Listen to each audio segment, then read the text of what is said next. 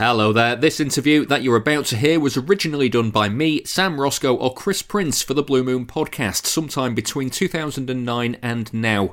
That means if there's anything that sounds a bit out of date, or if there's anything that's an obvious topic that we've not asked the guest about, it's probably because the interview is from a long time ago. This show is basically the Blue Moon podcast interview archive. All of the new interviews that we do with former City players and managers will go live on the Blue Moon podcast first, so if you like what you hear, then please go and subscribe to that, and there's a new show every Friday with a look at everything on and off the pitch for City. But for now, enjoy the end of this generic recorded message and enjoy the interview with the person whose name is in the title of this episode. Well, I've been a Newcastle fan from the age of 3, from a time in Newcastle when you come from where I come from, the east end of Newcastle. As soon as you're able to walk, your dad throws you a ball and you need to support Newcastle United. It's a one club city. So that I played for Newcastle Schoolboys all my school days, captain my school team, Newcastle Schoolboys. But that in those times, the football clubs were looking to take on apprentices at 15, and I was always a centre forward, captain my team, but never grew very much as you developed through the ages of 14 and 15. And Newcastle sort of rejected me at 15. They'd been watching me from the age of 12 as a centre forward scoring goals. And then at 15, they said I wasn't big enough and strong enough to take them on an apprenticeship. But by this time, the Newcastle Schoolboys team still wanted me in the team, but we had a big bustling centre forward from a year younger who could play centre forward. And because Newcastle Schoolboys had a good right winger, they threw me in the left wing. So I was ahead of my time. I was the first right-footed left winger, which nowadays is what the modern players are doing. So from then on, I went back to school to take some more GCSEs, and Sunderland had a very famous youth scout called Charlie Ferguson. And my school teacher at the time was Bob Madison at Manor Park School in Newcastle. And he was a Sunderland fan, and he kept in touch with Charlie Ferguson and kept badgering him to look at me. So what Charlie did, he offered me schoolboy forms for that 1 year while I was taking some more GCSEs, which meant I had to go and travel from the west end of Newcastle to the city centre of Newcastle, by bus this is, by the way, and then get a bus across to Sunderland and walk down to Roker Park, a 20-minute walk. So it was nearly a 2 hours journey after school, Tuesday and Thursday nights. And if the school team didn't play on the Saturday, I'd get an opportunity to play for the youth team at Sunderland. Well, then your first major success came at Sunderland with the 1973 FA Cup. That actually took you to Main Road as well. Yeah, it's amazing. You go back to the start of my book in 1955 when my dad had me on his shoulders celebrating the homecoming of the Newcastle United 1955 FA Cup winning team. And it's amazing. Don Revie played for Manchester City. Bob Stoker played for Newcastle. It's amazing how those four elements played instrumental parts in my life. Bob Stoker, Don Revie at Leeds, Manchester City and Newcastle United. So you get the opportunity at Sunderland, and we had a good side. Bob arrived in November, but we were second bottom of the second division, and it was amazing. In sort of 4.5 months, we had 11,000 people coming watching at Roker Park. By sort of February, we nearly had 50,000 watching us. It was just an unbelievable turnaround of events, and we had a good side. Bob added a couple of new players, and then we met Manchester City in I think it was the 4th round or the 5th round, I can't recall now. I think it might have been the 5th round. And we had to come to Main Road, and obviously all their star-studded players were there, and fantastic atmosphere. We nicked a 2-2 draw. We played very well. In fact, we were leading, and it was only when Jimmy Montgomery punched in a cross from corner from Summerby to give them a draw. But it was really the realisation when we came back to Roker Park. As we were travelling back, we couldn't believe as we got back on the Saturday evening after the draw, the queues around Roker Park were unbelievable. The queues were queuing for tickets, which were not going to be released until the Sunday morning. So Saturday evening, the queues around Roker Park had already begun, and apparently it was one of the coldest nights on record in the North East, and all the burger vans were out and made fortunes. So it was amazing because it was just realisation to us what was exactly happening with the club. And the replay on the following Wednesday, and we knew then, because traditional draw on the Monday afternoon, on the radio for the next round, we knew we played Luton Town if we'd beat Manchester City. So it really was real big opportunity for us. And to be perfectly honest, we played really well. And we, not only did we win 3-1, we win very well. And some of the qualities, and I've got the DVD, and some of the qualities of our play and our goals were just exceptional. What did that game? What did those games against City affect your perception of Manchester City as a club? Well, at that time, you know, coming from Newcastle, City had been from I think 69 to 71. They'd virtually won everything: the league, the FA Cup, the Cup Winners' Cup, and the League Cup. You know, so they won virtually all the domestic trophies and the Cup Winners' Cup as well. So, and Lee Bell Summerby were tantamount comparison with Law, Best, and Charlton at Man United. And Manchester, from my perception, living up the northeast, was the centre of football. And certainly City, after United's 68 European Cup win, were the resurgent club. And the way they played, the attractiveness, the open style, attacking football, was what I had been following for quite some time. And then you signed for City shortly after. And what was the attraction to the club? I think exactly that. The way they play the football, the passion and the style of football.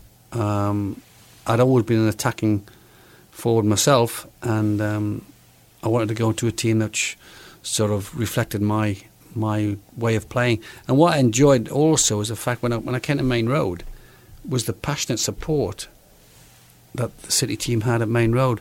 It really was a fantastic football stadium, and that atmosphere that day in the drawn game was I just couldn't understand it really.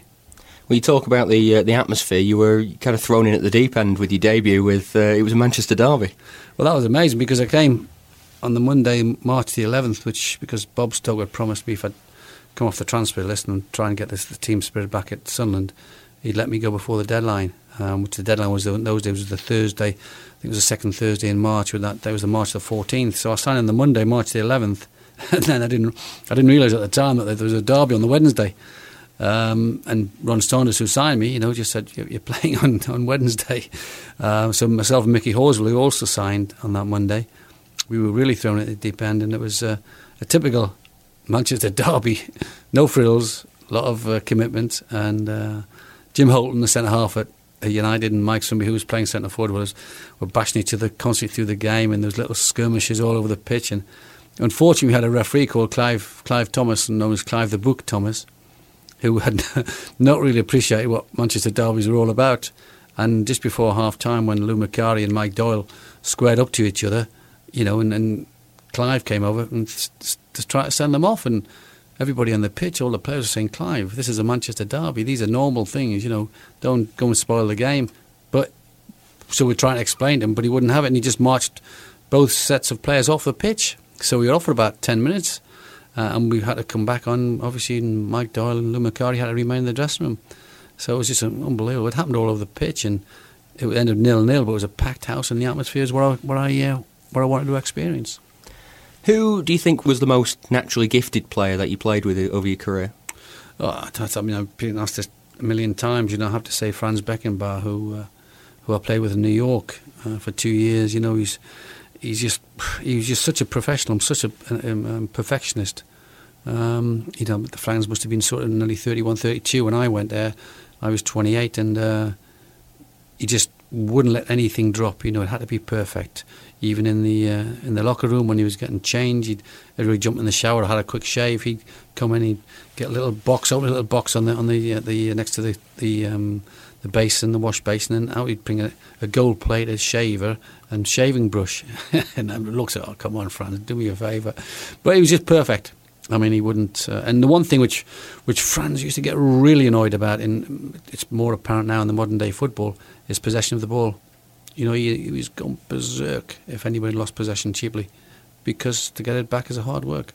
And then 1976 was, I think, the time you were most famous for, the League Cup final. What do you remember of that goal? Well, the goal was and I've been mentioned this before, and in fact I was talking to Tony Book just recently.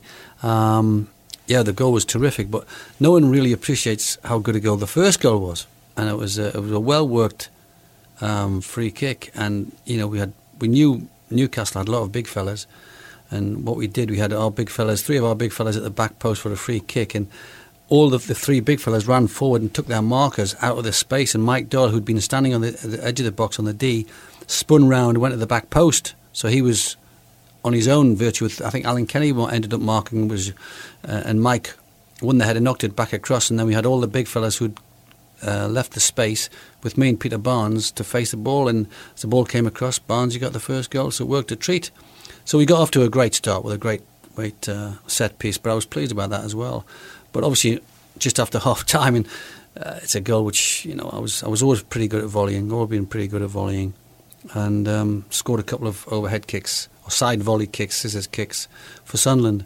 And it was probably the 46th minute, and so many people have told me, first and foremost, our supporters, the Man City supporters, were at the far end. And at Wembley, if everybody recalls, there was a running track round it. So to be at the far end, you know, you could hardly see it to start with. And maybe many people have said, well, they didn't really know how I'd scored or what I scored because they were so far away, they couldn't get a good view of it. And another load of people have said, well, because the facilities at Wembley weren't the best, either at the toilet or getting a cup of bovril or a pie in the shops during half time, and it was the 46th minute, they're busy making their way back to watch the game. But it was a great move, you know. It's we gained possession. Joe Royle got possession in the midfield, and at the time, Colin Bella got injured in an earlier round game against Man United, where we beat Man United 4-0, and Tommy Booth replaced him. And Tommy was fantastic. He was probably, as a centre half, he was one of the best standing jumpers I've ever seen. Fantastic timing, and he was playing right side midfield. So he won the ball in midfield, and Joe Royle knocked it to Alan Oakes, who gave it to Willie Donachie, Willie was always marauding down the left side, you know, and great left peg for crosses. And he went down the left, and I just took myself into the box looking for a cross, but as Willie drifted the cross in, he went right to the far post, and fortunately, Big Tommy had drifted down to the back post, and as it went over my head, I just spun round looking for knockbacks, and it's sort of the ball went slightly behind Tommy, and he sort of got his head onto it. Bride gone in too far as well, because he didn't get the best contact on it, directional wise. And as the ball came to me, it was behind me. You know, and I've had this conversation with Dennis Law before. You know, as a goal scorer, you don't care what part of your body you get onto the ball as it comes into the box. You just go for it. And because from an athletic point of view, I'd used to do the volleys and the overheads before. You just go for it. I mean, you sort of put yourself under a little bit of pressure, and it just worked perfectly, and it went in quite nicely. And it was the beauty about it was the winning goal. So at the end of the game, you know it's a winning goal. You've won a major trophy for your club, for your team, for your supporters, and that means the most, really. What was it like doing it against the club you supported as a boy? Well, that made it extra special, you know. And I've said this conversation before. My brother, who was 6 years younger than me, you know, he couldn't go downtown for 6 months after I scored that goal. You know, because I was living in Manchester, and he was still in Newcastle. You know, and there was rumours about my mum having her windows broken, and all sorts of rumours going around Newcastle, but it wasn't true. But he did have a little bit of a traumatic few months.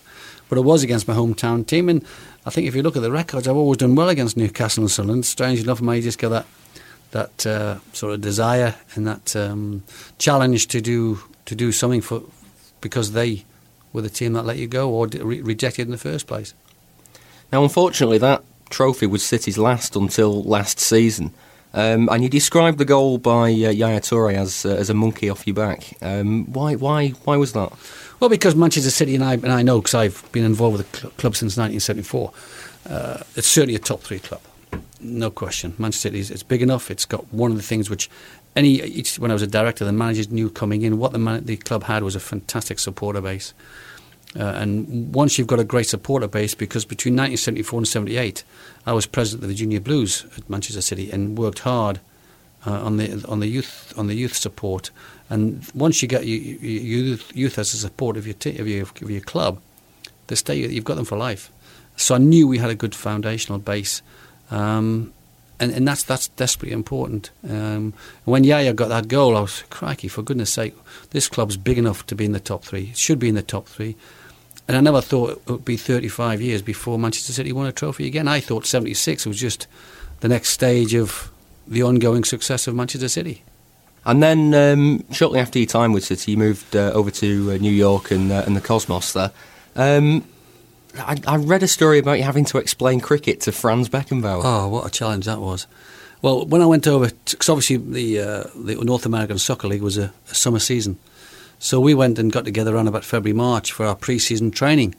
Well, if anybody knows New York at all, the weather in February, March in New York can be awful. So to give us an opportunity, they took us to Bermuda for pre-season training. So we went there, and we're just travelling to the training ground one morning. I'm sat next to Franz on the coach, and we passed a school and they were playing cricket. Well, Franz had been in New York by about 18 months then, and he'd watched baseball. He'd followed baseball, and obviously not much cricket in Germany, that's for sure. And so you understand a little bit about baseball. So he said, "Oh yeah, what's this all about?" Then? So I tried to explain cricket to Franz Beckenbauer, German. What a nightmare! Why is it two pitches? Why is the pitcher only bowled 6 balls? Why did the 2 batters exchange ends? Why if there's why if there's 11 in the team, if there's 10 out, you're all out? Oh, I was punch drunk after about half an hour. Said Franz. Believe me, it works in England. And it was at New York where you met Carlos Alberto. Just explain a little bit about your friendship with him. Well, Carlos, again, Carlos and Franz were 2 world sporting icons. It was a pleasure to be part of them. And what I took from them was the fact that, even though at the age they were, and Carlos was probably 33, 34 maybe, was the fact that they never lost a desire to be successful. I mean, Carlos was off the pitch, he was gentleman, they were fun-loving. On the pitch, he'd kick his granny on the pitch to win the game. I mean, it was frightening. And that's something you have to learn and pick up from the best. And we got on very well, and they just wanted to win, and I'm the same. You just want to win, and you have arguments, you have fights on the pitch, but you're driving each other forward. And I remember we had his birthday party, and he lived in an apartment in 3rd Avenue in Manhattan, and they had a swimming pool on the rooftop swimming pool and sauna and patio area, and that's where the party was going to be around the pool. And his wife suggested they might end up in the pool. You might end up in the swimming pool, So I thought, yeah, okay. So I've got my swim trunks on underneath my trousers. I go up there, and Pele comes in. Pele's dressed in an all white suit, and all of a sudden, all the guys grab a hold of Pele. They're going to throw him in the pool. He says, "Pele, the greatest footballer in the world. He's going to go in the pool. He's going to get dunked." And but he said, no, quickly. We had to take his gold watch off. He insisted on taking his gold watch off. And anyway, the lads didn't throw him in the pool. It was a bit of a joke. But some of us ended up in the pool, and then ended up in the sauna, drying off before we had a drink at the party. And I said to Carlos, Carlos, I said, great, it's a fantastic party. I said, blah, blah. I says, you are such a relaxed off the pitch, and you enjoy a laugh. And I says, but on the pitch, you really you focus. He says, Dennis, and I always remember what he said to me. He said, Dennis, but when the whistle blows, and I knew exactly what it meant, which means there's a time and place for everything, but you've got to be full on when it's the right place, and to be a winner, you've got no distractions. What did you make of football in the States at that time? It was difficult because they were trying to go too big too quick. They didn't have the foundational youth development that we have here in Europe, and that's where the big problem was. And the Cosmos were throwing money at us, and we were the best paid players in the country, and in Europe probably by that. They just grew too quickly, and what happened then, a bit similar to what Premier League is now, but the Premier League have got a bit more support, a bit more foundational backup in sponsorship. The rest of the clubs try to chase the Cosmos, try to throw money. I think early on, the cost of a franchise in the NASL was $25,000. After about 3 or 4 years, it was $3 million. So the owners had to put $3 million up to purchase a franchise. So you can imagine, and therefore they tried to increase the quality. Then more franchises came in, and therefore instead of having 16 teams, you had 24 teams. Well, there wasn't enough quality to go around, and therefore the whole level of quality dropped. And then constantly the money that major businesses were putting into the various clubs, they were getting no return because the attendances were dropping, the quality was dropping, and the main thing which they couldn't get permanently was a television contract. I mean, we have the Premiership now. If it wasn't for the Sky television contract, football wouldn't be Premiership football wouldn't be as global as it is now. but we couldn't get in America. They couldn't get a television contract, and it was difficult because it was in the summer season. We didn't have the infrastructure, i.e. stadiums, dedicated football stadiums. We were playing sometimes on baseball stadiums and American football stadiums. And the weather, it was so warm. I mean, the humidity where we were in New York, first part of the season sort of started about April time when the season started. We'd be kicking off at 2:30 Sunday afternoon at home. But as you went further into the summer, because the humidity was like up in the high 80s, early to lower 90s, we'd then start and kick off at 7:30 or even 9 o'clock on a Sunday night. So it was a little bit, had its difficult times and lots of different challenges. But I think, under the circumstances, if it'd gone a bit slower, a bit more like the MLS is now, with a bit more controlled strategy, I still think there was an opportunity. And then you move back to City. There's a famous kind of mantra of never go back. Where do you stand on that? Well, it depends if you've got something to offer. I'm a great believer. I would never do anything if I can't offer something. If I don't think I can make an impact somewhere or affect something, I don't do it. Whether it's in my life or my business or my football. And I felt there was an opportunity, and when it came about, Peter Swells was very interested, and I said to Peter, I don't mind coming back. I says, but I need to speak to Malcolm Allison. I think Malcolm is a terrific coach, and I'd love to have the opportunity to work with Malcolm. But I don't want you telling Malcolm, sign Dennis Tueart. I want Malcolm to tell you, let's sign Dennis Tueart. So I asked him for a meeting with Malcolm, and Malcolm came to me. I had an apartment in Bowden at the time, and we sat down and I explained where I was coming from, and I think Malcolm was quite taken back by my forthright comments, because I said, I don't want to come back here if I'm wasting my time. If I don't want to come wasting your time or the club's time, I need to have a coach that I can relate to. I need to have a coach who understands me and gets the best what I've got to offer. And I think he was quite pleased with that. And we got chatting about the fact that he brought a lot of youngsters in. I think if all the City fans remember, he turned the players over from the time I left. So we had about 10 internationals in the time when I went to New York. When I came back, it was like a creche. You had all young players, and then probably young, immature, naive young players, and probably try to change the club in reflection, try to change the club too quickly. But he said he wanted me to work with one or two of the young players and help them, and I was quite happy with that. And when you were back at City, you got quite a bad Achilles injury. How did that affect you? How were you able to deal with that at the time? Well, I think there's a whole period which when I reflect, from 1973 to 1980, my life was in the ascendancy totally. I was in that surreal football bubble, financially earning lots of money, adulation, success. And then when I came back in 1980, unfortunately, my father was ill with cancer. His brother had died at 49 with cancer. I lost two aunties a bit early with cancer. And then my brother was diagnosed with a tumour behind his nose. Thankfully, he's survived and is still with us today. And then my wife was pregnant, had a baby in 1980, had another baby in 82. And at the end of 82, November, I ruptured my Achilles tendon. So therefore, within a couple of years, you've gone from that surreal, unreal football bubble to real life. And therefore, you've got to stand up as a person. And it was a challenge to me, certainly, because I was out for 9 months. Not only that, but Malcolm Allison had gone. John Bunn had come in.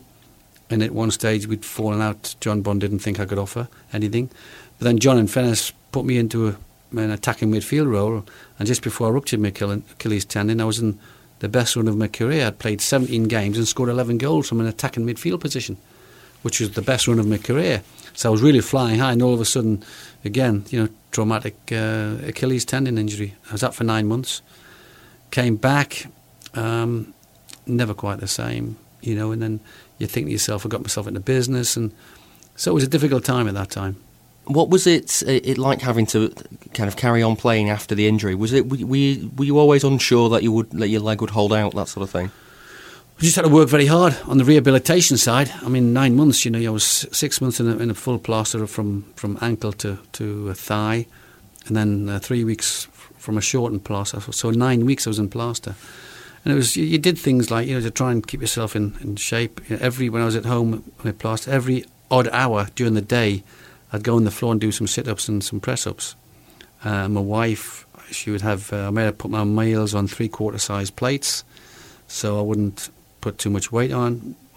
She made a big bowl of natural yogurt with fruit in it, so that would be my dessert, so to control my body, just to try and give myself the best chance of rehabilitation. Because I was asked by my advisor, a chap called Reuben Kay, who was my advisor from the age of 25 when I came just after I came to Manchester City, who was Bobby Charlton's mentor, great man, an accountant, but more than an accountant, an advisor, looked after me when I went to New York. He'd actually approached me and he said, well, Dennis, what do you think? He said, because, if you don't think you can play to the level that you want to, he says, we've got to look at insurance situations here, retirement and insurance. And I don't know what it is about me, but I think when there's a challenge, I tend to go the other way. I tend not to duck out. I tend to go head on. And I said, no, I've got to prove to myself that I can still play. And I still think, I believe I can play. So you understand where I was coming from. And I just had a go, and I didn't do too bad. It was okay. I still got into the goals, and it was just unfortunate at the end of that 83 season, City got relegated with that infamous Luton game when David played dancing across the pitch, and I could have punched him myself. I know there's certainly a lot of fans that could have punched in themselves as well. There was. I'd have been there first, believe me. There was a bad vibe around Pleat at that time. The sad thing about it, because I'd spoken to Peter Swales about, because my contract I was the only one in the first team squad whose contract was finished, and I'd agreed in principle with Peter Swales a new 1-year contract, provided we stayed up. So not only did we get relegated, I knew the fact that we did get relegated, I was leaving the club, and that was a difficult time as well. Well, then you started watching City again in the 90s. Just tell me a bit about why that came about. Yeah, well, I've had my business. There was conference production and hospitality, and City just built the new stand behind the Platt Lane stand, and they had balconies, and they were very good. And hospitality that side, the company's corporate hospitality was becoming big business, and that was integrated a part of my business as well as conference production and product launches. And so we decided to take an executive box. I'd been watching before, but again, I wasn't in the corporate areas, and because I don't like gossiping and former pros coming back and backbiting the manager, the current regime. And all I used to say to Bernard Hall, for the secretary, was, Bernard, just get me one ticket, one car park pass. I'll come in for the game, and I'll go home after the game. I don't want to be involved in any, little cliques or gossips. And the manager, the club must move on. And I don't want people saying, "Oh, I wish you were back, Dennis, and you should be here. What would you think about that?" And I can't do anything about that, and so that's what I used to do. But then I took the box on, and virtually every game I was there. And then you joined the board with when Franny Lee took over. Well, that was a strange one, because I was in my box at the game, and the commercial manager, Jeff Durbin from City at the time, came to me and said, "Would you pop downstairs and speak to John Wardle and David Macon, who own JD Sports, big City fans, great people." And I'd met them before, because I did in 1996, I did an anniversary dinner, 20 years of the 76 team. And I'd met John, and I spoke to John, because what I wanted to do, I wanted to produce a video of the cup run to show as part of the evening. And John sponsored it, JD Sports sponsored it, which was terrific. So I'd met him then. I'd also met David Macon on one or two other occasions. And when I went down to see them in their box, they were just on the level below me at Platt Lane there, and he asked me if I'd be their nominee on the board. I said, "What?" It was come right off left field, and I said, "I need to think about this," because I had 3 businesses at the time. I had Premier Events, which is my conference production corporate hospitality business. I had a small property company called MLJ Properties, named after my 3 boys, Mark, Lee, and John. And I had Dennis Tueart Travel, which is an incentive travel and retail travel business, which I'd bought off a very good friend and a big City fan, Jack Pritchard, and bought his business off him, and he was managing it for me, but I was still running it with Jack. Jack was hands-on day to day, and we discussed. I had 3 businesses, and had 3 young children. One was just been born, and it was a decision I had to make, because did I sacrifice the development of business? Because Premier Events, which is my main business, really need a little bit more developing. I'd gone as far as I could, the structure that I had. I needed to sort of develop it. But the draw of Manchester City, and I did speak to my wife Joan, and the boys hadn't got a clue about it, so it kept it very, very confidential with my wife. We discussed it, and she was very, very supportive. So I went back to John, spoke to him about it. What do you need me to do? And so I'll have a go. But it wasn't exactly plain sailing for City as through the late 90s and early 2000s. There was a period of what can mainly be described as turmoil. Once David Bernstein became chairman, John Wardle had asked me to become a bit more involved from my first position within the club. And we knew what we had to do. The finances were in an awful state. The club was being run like a corner shop. Good people in there, but people who are able to run a corner shop. And we wanted to drive it forward. As I said way in the early part of the interview, Manchester City is a top 3 club, top 3 of the top division club. Not in the second division or the championship, as we know it now. So we had to look. It was a root and branch clean out. And there was going to be a lot of hard decisions to be made. But therefore, once we got the right board together, and we did it for the first few years, we got the thing on a sound footing. We got the thing run efficiently, and a lot of the various departments brought different people in to do different things which are capable of taking us to the next level. What was the situation like between the transition between Kevin Keegan and Stuart Pearce? It was a strange one because I knew Kevin, and I've known Kevin since 1975, and he'd always said to me then that you'd never stay longer than 5 years. So when he signed his contract for Manchester City, I think it was either 4 or 5 year contract. And at one time, the first couple of years, when David Bernstein saw how well we were doing, and he came to me and said, "Oh, I should talk to Kevin about extending his contract." I said, "David, he won't. Kevin knows what he can do." Kevin was a short-term motivator, and that's what we needed at the time. Joe got relegated back down to the first division, and we had financially, because we'd backed people in the market financially, very similar to when we got relegated to the second division. We had 1 year to get out. Otherwise, it'd be literally a fire sale. We'd have to start selling players because the finances wouldn't take 2 years at the second division and then after the Premiership in the first division. So we had 1 more year to get out, and we needed someone to move us fast. And then Kevin done that, and then Kevin got to a level where Kevin needs to churn players. He knows himself. If you look at his record, he needs to buy players, move them on. And we didn't have any more money to churn for Kevin. He had a disappointing season. He lost his right-hand man, Arthur Cox, who'd left through retirement. And, he knew, and I know he knew, and I spoke to him, that his time would come to an end. He'd done what he could, and he'd be remembered extremely well for what he'd achieved. The first division, the way we got promoted, and the first year in the Premiership, it was terrific. The style of football, it was just what Manchester City was all about. And then when Stuart Pearce, when Kevin left, we gave Stuart the interim job from the February, I think it was, just to get us to the end of the season, because, rules and regulations, you can't approach any other club's manager without approval from the chairman. So we said, let's look at Stuart. But Kevin did have reservations about Stuart being a manager, because I'd seen him work as a coach. And Stuart, as anybody would admit, was very intense. And sometimes that's not the ideal characteristic to have as a manager. You've got to be a bit more relaxed, a bit more understanding and managing of people. And as it happens, to the end of the season, he nearly got us in Europe.